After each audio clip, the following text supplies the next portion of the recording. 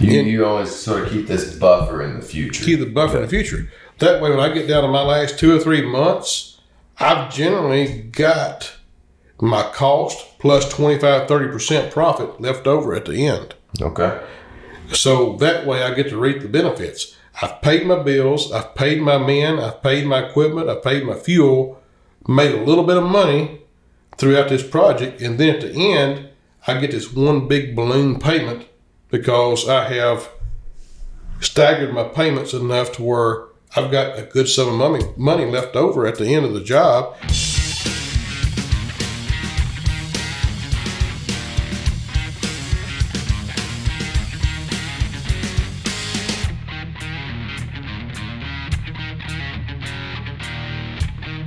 All right. This jacket going on. How about it? Yeah. Hello, America, and thank you for joining the Profit Day Construction Show. My name's Chris Work. I'm here with my partners Jeff Givens, Jeff Spencer. What's up? And our partner and producer Jerry Work. There you go. I'm throwing my mic on. Oh, Hello. hello. Thought you were about to jump into some Johnny Cash here for a second, Yeah. but no, that's okay. I hear that train. Well, listen, make sure to follow us. You can find us on YouTube and all other major social channels. Give us some feedback. Let us know what you guys want to talk about. We have all sorts of things to cover here, but certainly if there's anything specific you would like to discuss, then we certainly want to make sure we do that. Welcome, boys. Welcome. Pop the top again. That's what I'm talking Yeah. Sorry. No, that's great. Yeah. That's great. I think it sort of sets the tone. Yeah, I thought the intro would be a good time to Absolutely. pull a tab on that. Yeah. Absolutely. Well, guys, we were having a discussion just a few moments ago, and Jeff, you had some insight on overbilling. Yes. And how you might combat that, I presume. Well, in like past experience, one thing that's always come to haunt us is you get overzealous starting a new project. You get your store materials, you mobilize, you want to bill for that, and you're like, well, it may be a little half a month, longer getting started than what we thought. Let's go ahead and build a little bit extra and, kind of have a good pad to start with. Mm-hmm. But it's all fine and good, but what happens is throughout the project, if it's a 5, 6, 7, 8 month project, when the end there's, you've already billed for the majority of your money. So you get down to the last 2 or 3 months, and it's like, I can't bill as much as I need to because I overbilled up front.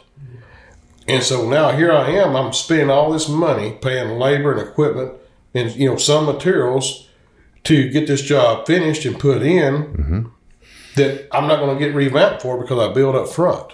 Right.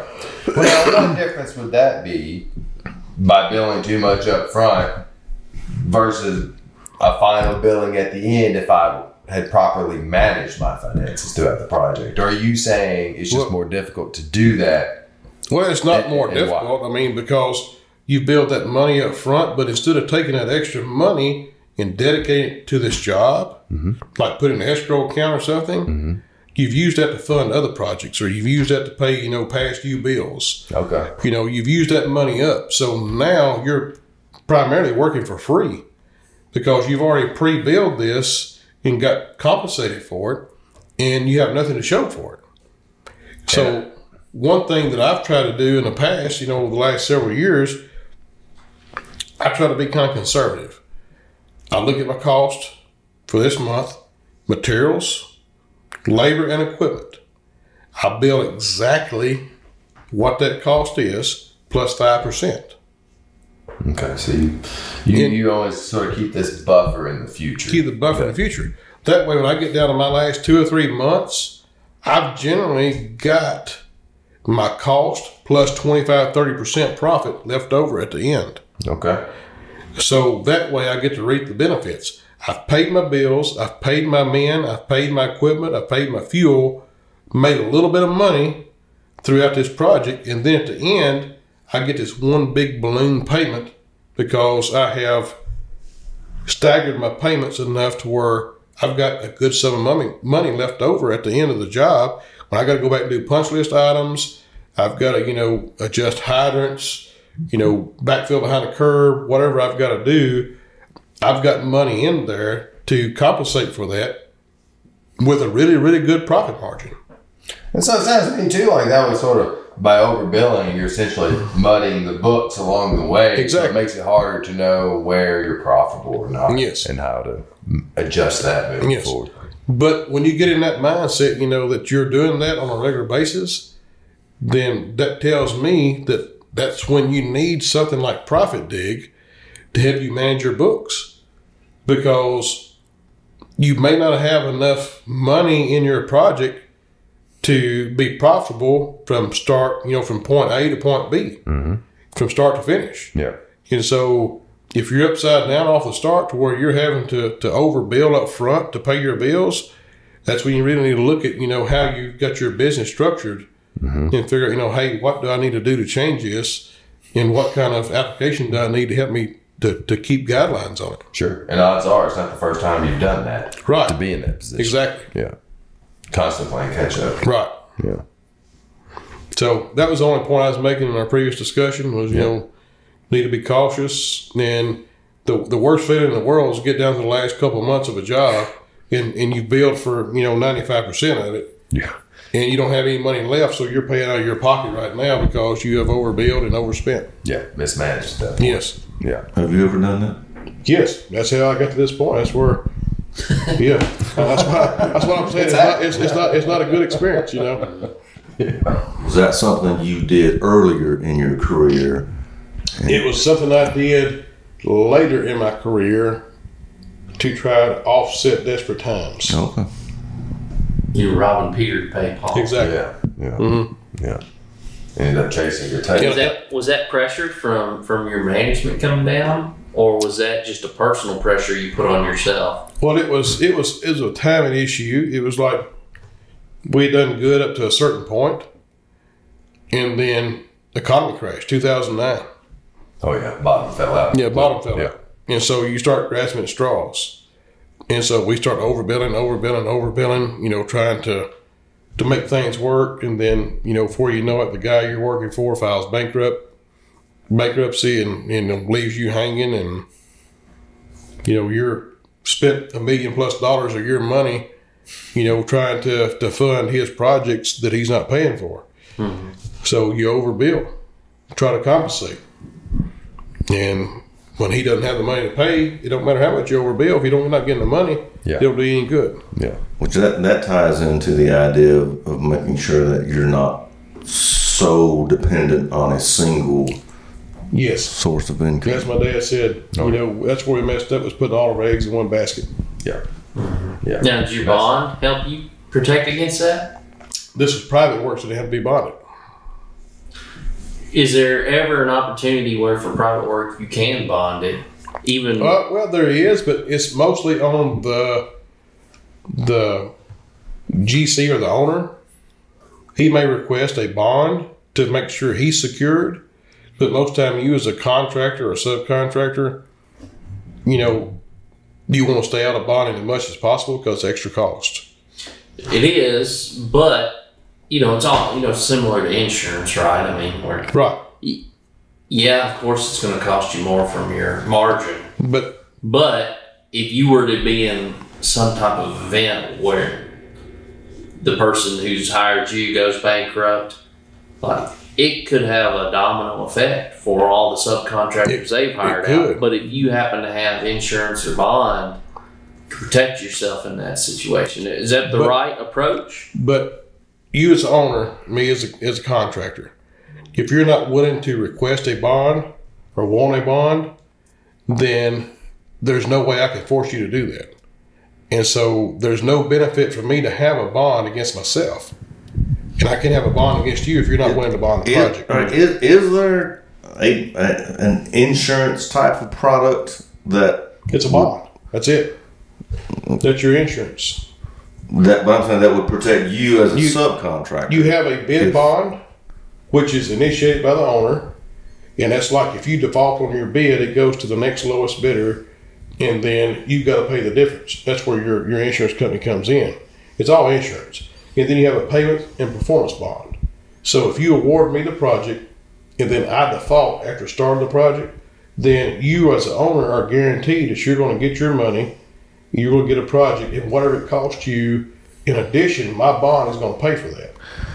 But me as a subcontractor, I can't really request a bond because that's going to cost me the job. The owner's like, I'm the one that has to be protected. So there's nothing that works the opposite way that protects you from the GC going down. So that's more maybe a word of caution as a subcontractor is if you have the opportunity, be selective on jobs that have bonds. Yeah, and it's like, anytime there's a bond share, like a GC maybe bid a project and you're a subcontractor on that GC, and they're going to ask you your bond rate. Whether it be, 0.92% or 1.3%, whatever it may be, depending on the magnitude of the monetary amount, then if you include that in there, that you're protected in that bond. And, the owner also is protecting that bond because you've paid X amount of dollars. But what it boils down to is like you as a GC, or you as a sub, if you don't perform, that bond that you've paid only protects the owner, saying that, hey, I can get someone else to come in, finish your work, and whatever it costs me extra, your bonding company is going to pay for it. So there's really not a whole lot of protection there for, when someone says they're licensed and bonded means that I'm guaranteeing you, if you hire me, if I screw up or back out, you're going to get your work done, whatever it costs you. My insurance company is going to pay the difference. So Jeff, that was a big thing that got your company in trouble years ago, your dependence on the single client. Looking back, what could you have done differently to somewhat mitigate that risk from the single source? Well, to be able to defer and say, like, I'm going to bid work to you, but I've also got to focus on other clients. I've got to bid work to them as well. We did not do that. This one particular guy was giving us so much work, and it's like every time we gave him a bid, he'd call us like, I want you to do this. I want you to do this. And we got to where, we had actually added more crews. We were subbing out more work. And we got to the point to where, we did not have enough people, even with our subs, to do the work we had. I mean, we were doubling in size every year. Done that for 8 years straight. Well, about 6 years straight. And it's not like the GC you were working with said, I'm going to go file bankruptcy. I mean, that wasn't his plan either. No, I'm sure it wasn't. But he never gave us a heads up. Right. No. He kept giving us work to bid. When you had that type of relationship. We even got to the point to where, if we gave him an invoice for that month, he was paying like 30 to 50% of that invoice. And then he'd have excuses like, hey, I had to pay for this, I had to pay for that. I'm going to catch you up on this next project or, later down the road. We had so much work with him, like, well, okay. Yeah. Well, next month, same thing. And it was good for a long time, so you had no reason to suspect that. Right. But that's another clue then. If you're in that situation and suddenly payments are not turning out quite right, that could be a sign that there's trouble ahead. Exactly. You look for patterns. Yeah. Absolutely. Yes. Yeah. Well, that's good information, Jeff. I appreciate you sharing that with us. I hope it's a learning lesson for all of our viewers. Anyone like to leave us with some words of wisdom this evening? Well, I hear that train coming. I